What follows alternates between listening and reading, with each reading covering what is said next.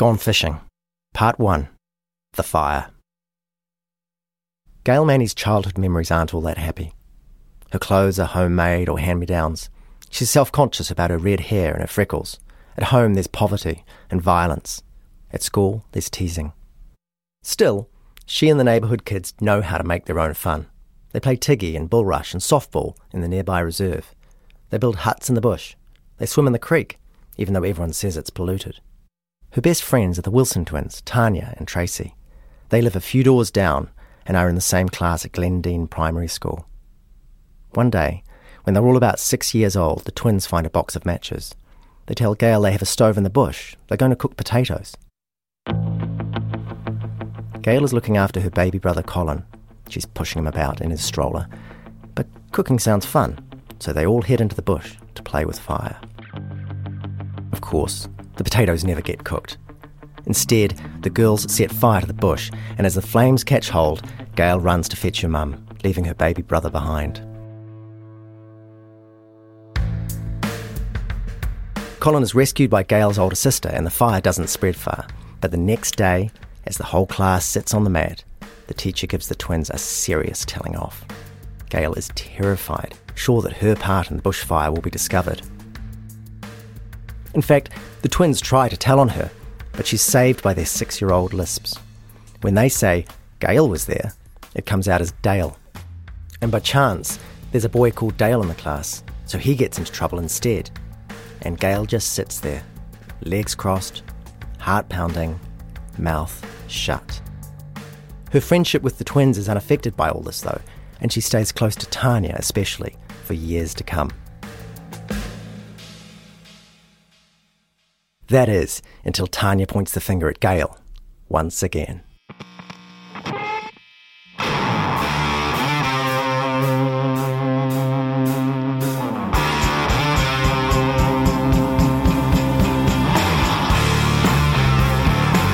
From Stuff and RNZ, this is Gone Fishing, a podcast by Amy Mars and me, Adam Dudding.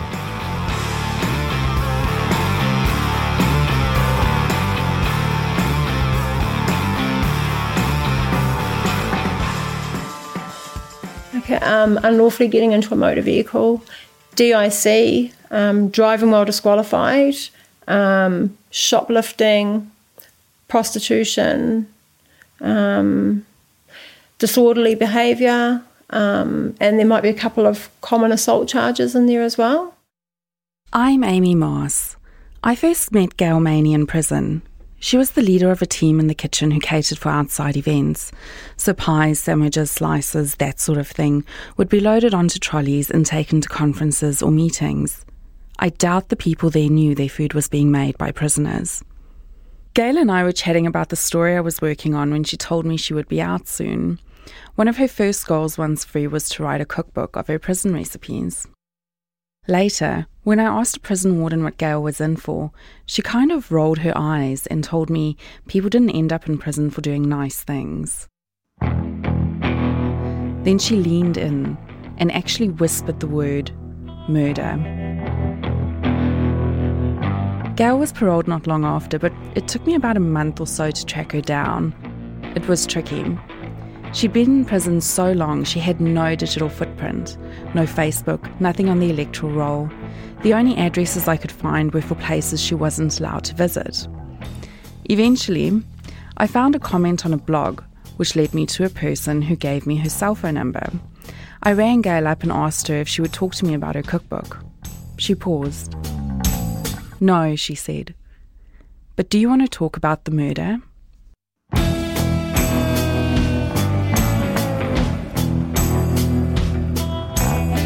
That's how Amy met Gail. I didn't hear about her story until about a year later, and I didn't meet Gail herself for another few months after that. But when Amy started talking to me about Gail Maney, I saw why she'd become a bit obsessed.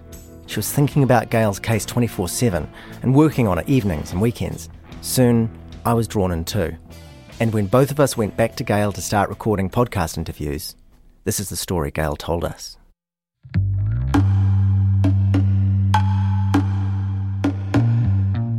April 1997. Gail is 30, has 3 kids, and lives in the Auckland suburb of Blockhouse Bay. One morning, She's sitting in the kitchen at the table, having a coffee with my flatmate Daryl. There was a knock at the door, so I got up and went into the hallway, and then the front door runs off the hallway. And I think I looked first to see who was there, and I thought it was the police. So quickly told my flatmate, it's the police, or maybe I said it's the pigs. So of course we ran around hiding probably like a bit of marijuana, and that would have been illegal. But we were in like panic mode before I opened the door. And then they were standing there, and I was thinking, oh gosh, what do they want? Because they were detectives. What they want is to ask Gail about something she might have seen 9 years earlier, in 1989. Back then, Gail was 22 years old and sharing a rented house in Henderson, a working-class suburb in West Auckland. The house was in Larnac Road.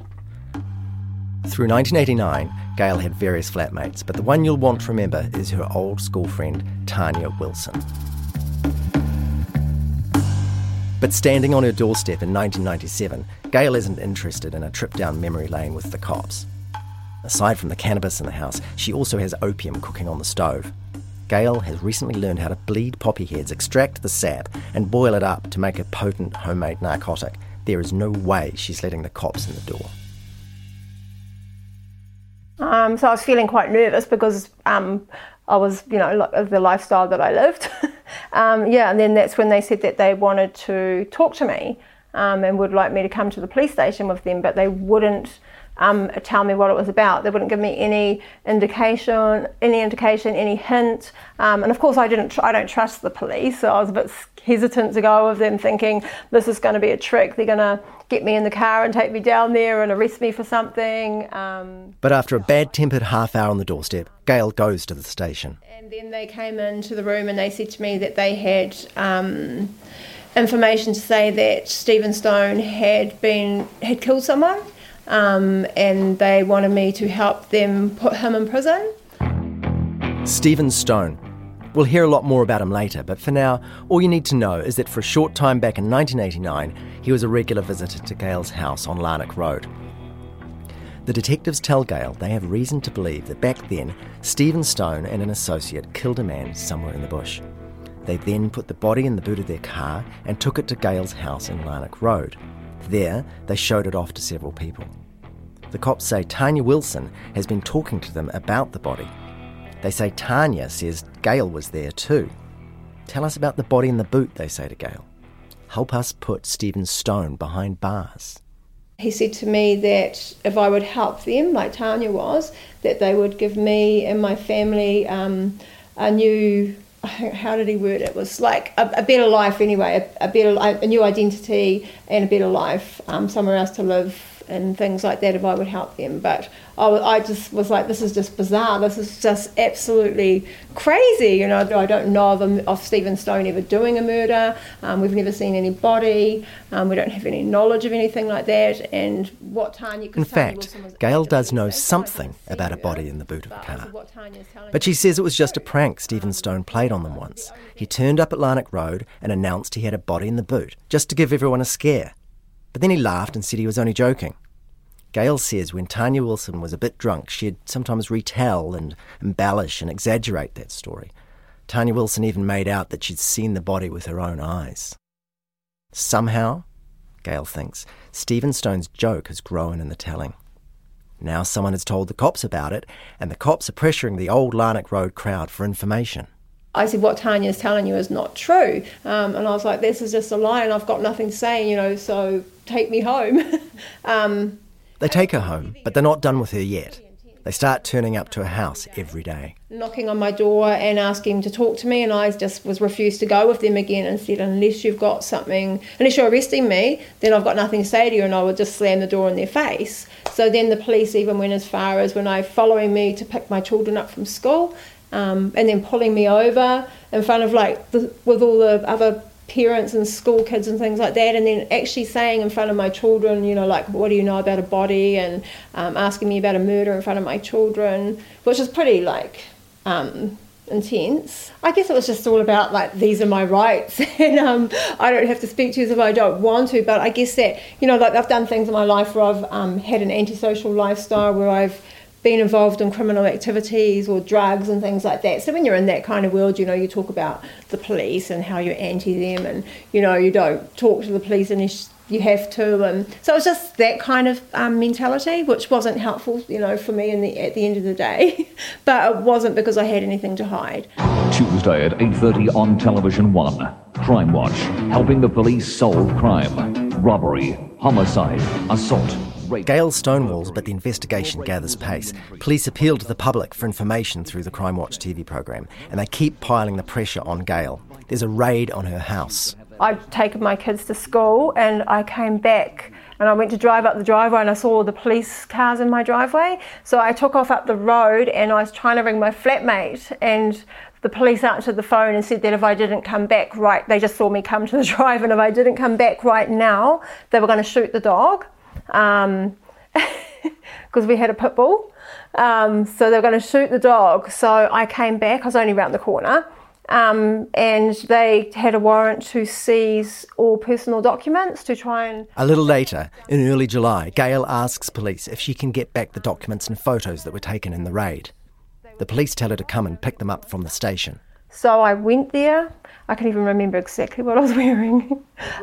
I was wearing I had black tights on, a black fitted velvet mini dress and a purple crochet cardigan, and I hadn't had my benzos that morning, so I wasn't feeling very good, and I went there. They told me just to come upstairs and go into a room, and then they just came in and said that you're under arrest and we're charging you for the murder of Deane Fuller-Sandys, and I was just thought, whoa, this is like freaky. I just couldn't believe it. I was shocked. I'd just taken my children to school, so... Now, Gail is, and this is where it all changes, she's much more than a witness. She's now at the very heart of the crime. They gave the scenario of events in which they said that he had sold me drugs, and that then he'd come back and stolen the drugs off me. So I had ordered a hit on Deane Fuller-Sandys and asked Stephen Stone to do the hit, and that Stephen Stone had lured him to the bush and killed him. And then they'd put the body in the boot with Mark, and they had Mark Hendrickson and my brother, Colin, and then they brought the body back to Larnock Road and showed the body to me and Tanya, and then they said that Stephen Stone went and got rid of the body. So that was scenario one. Yep, that's scenario one. It won't be the last. To the murder of Deane Fuller-Sandys.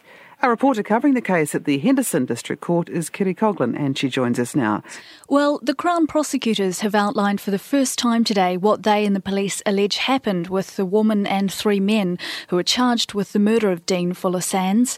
They say that the woman whose house he used to visit with friends believed that he was responsible for the burglary of her house in early August 1989, and that she put out a contract on his life. They allege that one of her acquaintances agreed to carry out the hit. That news report is from the 27th of January 1998, 6 months after Gail and 3 other people are arrested, 9 years after the murder.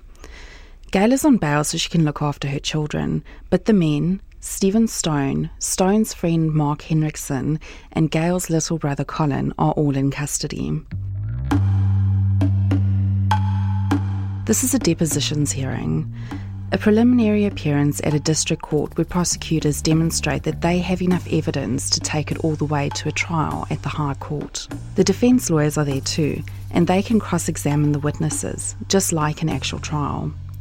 These days, deposition hearings hardly ever happen. Crown prosecutors usually take the case straight to trial.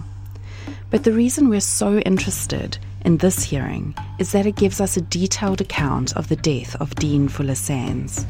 Or, at least, the scenario that the police have at the time of the arrests, what Gail calls Scenario 1. The hearings are set down for 3 weeks. The court transcript runs to hundreds of pages. The prosecution, or Crown, call more than 40 witnesses out of the 200-odd people police have interviewed. There's the neighbour who says she saw the burglary at Larnock Road and told Gail about it. There's the man who says he saw Gail arguing with Deane Fuller-Sandys in the Westwood Hoe Tavern. There are Deane Fuller-Sandys' relatives, Gail's old landlord, a weather expert, and so on. But the heart of the police case is the statements of people close to Gail, people like Tanya Wilson, who gives a super detailed account of being alongside Gail almost every step of the way. Those items stolen in the burglary, that was Gail's weed and Tanya's leathers. The day when the neighbour told Gail she'd seen a burglar, Tanya was there. Gail's argument at the pub with Deane, Tanya and another friend who we're calling Sonia were at her side.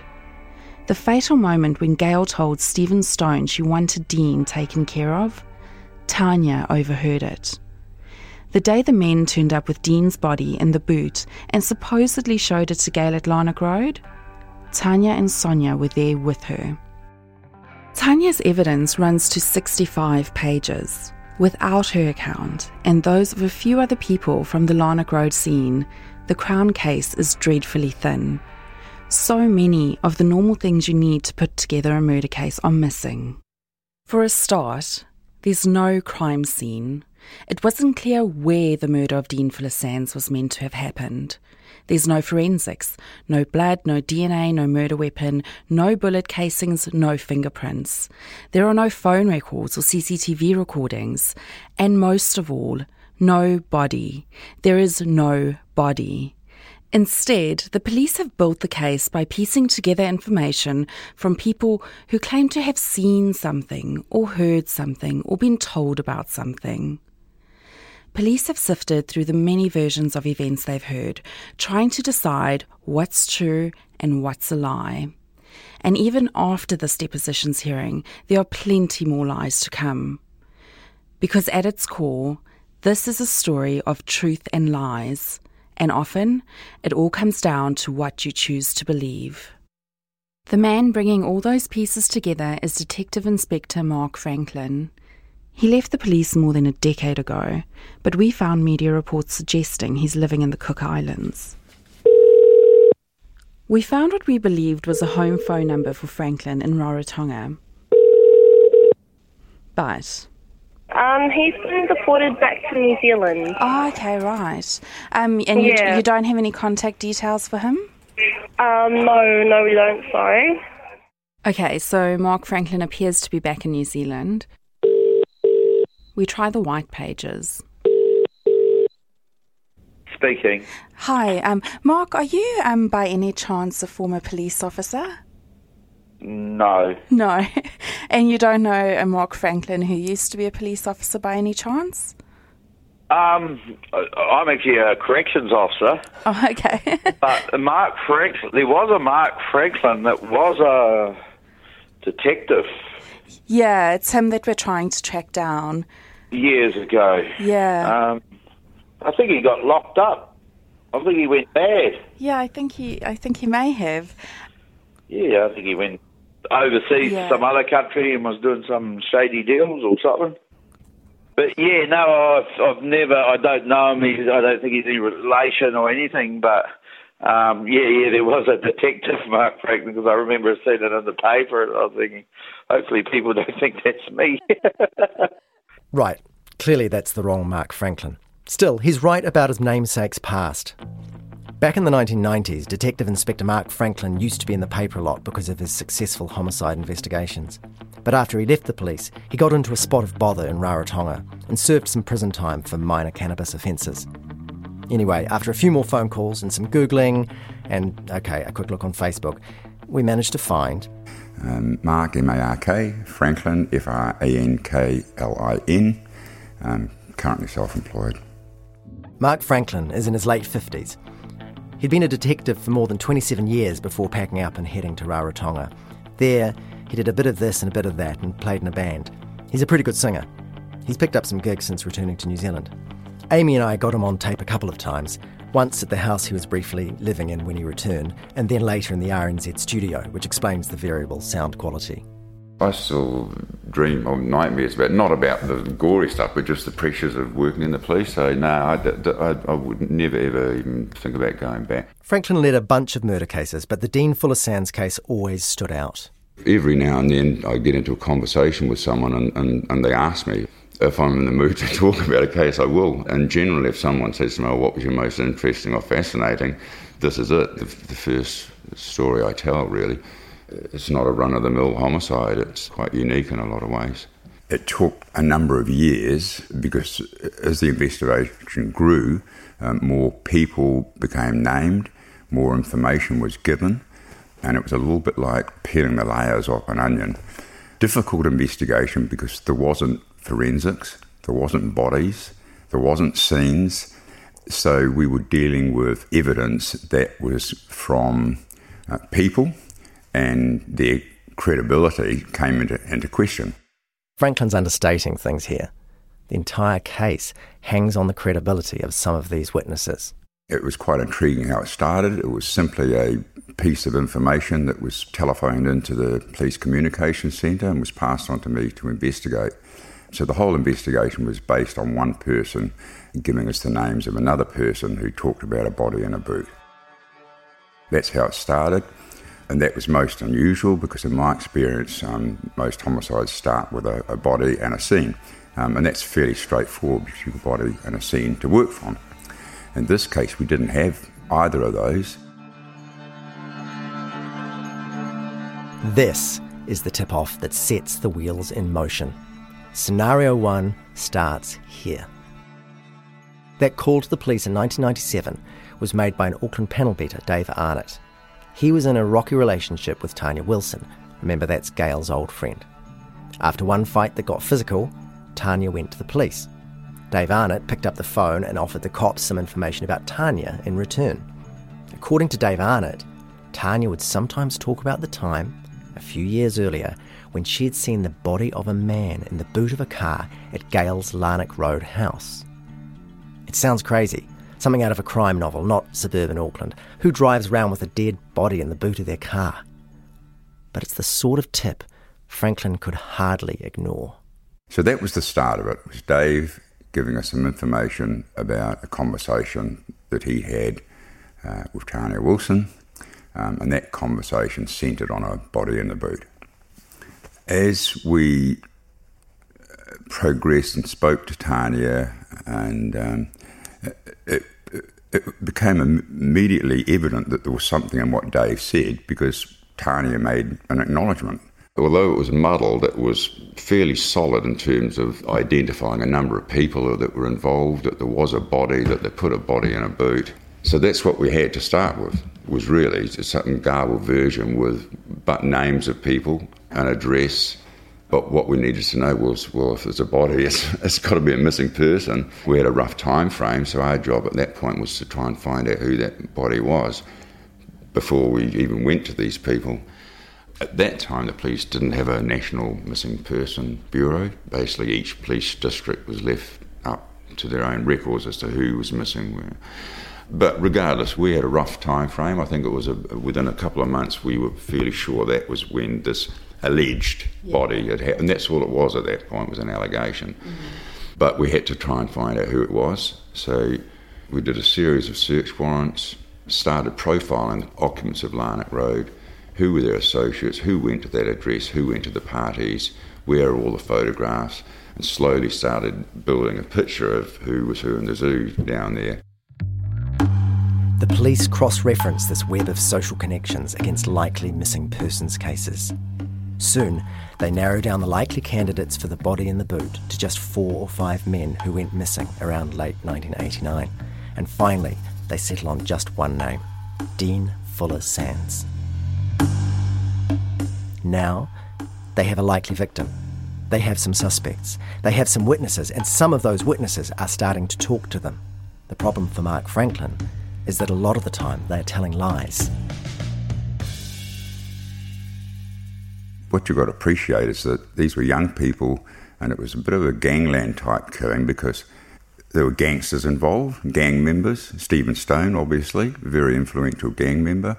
It was prostitution, drugs. This was serious stuff back in those days. So people started to talk, but they were limited in what they were saying. But eventually, as these people spoke, and we got the identity of Deane Fuller-Sandys, we compiled what I thought was sufficient evidence to consider charges. Now, that's not my job to determine guilt. That's the job of a jury. My job was to investigate it to the best of my ability with the resources I had, and then put that evidence to Crown Law for Crown Law to make a decision whether to prosecute. From what I had done, I considered my recommendation was, yes, let's prosecute. But it wasn't my choice. The Crown did go ahead. So we had our first lot of depositions, and at that point it was simply around the body in the boot. By the time of the arrests, there are two clear groups. There are the people who are talking and the people who aren't. And things aren't going all that well for the people who aren't. The difference was Stone and Gail and Mark Henriksen and Gail's younger brother said nothing. That was their legal right to say nothing, but I was asking myself, why aren't they saying anything when these other people are clearly saying we've got something here? To be fair, everyone had the chance to give us their side of the story at the time. Some did, some didn't. The ones that did decide to cooperate eventually became witnesses, although clearly there had to be immunity issues. There was no assurance of that. They could have been charged because they were all implicating themselves deeply, but the end result is that those that cooperated ended up being witnesses. Those that didn't cooperate ended up facing charges. So that's the situation in early 1998, as the Crown lays out the facts it plans to take to trial at the High Court. Tanya Wilson has told police that back in 1989 she saw a body in a boot. She says Gail Maney ordered a hit. She says Stephen Stone pulled the trigger and that Mark Henriksen and Gail's little brother Colin helped move the body. The police have found other witnesses whose statements seem to match this scenario, and they conclude that the victim was a man called Deane Fuller-Sandys, who went missing around that time. But Gail says she never ordered a hit on Deane Fuller-Sandys. She says she never even met Deane. In fact, she says Deane wasn't murdered at all. He'd simply gone fishing.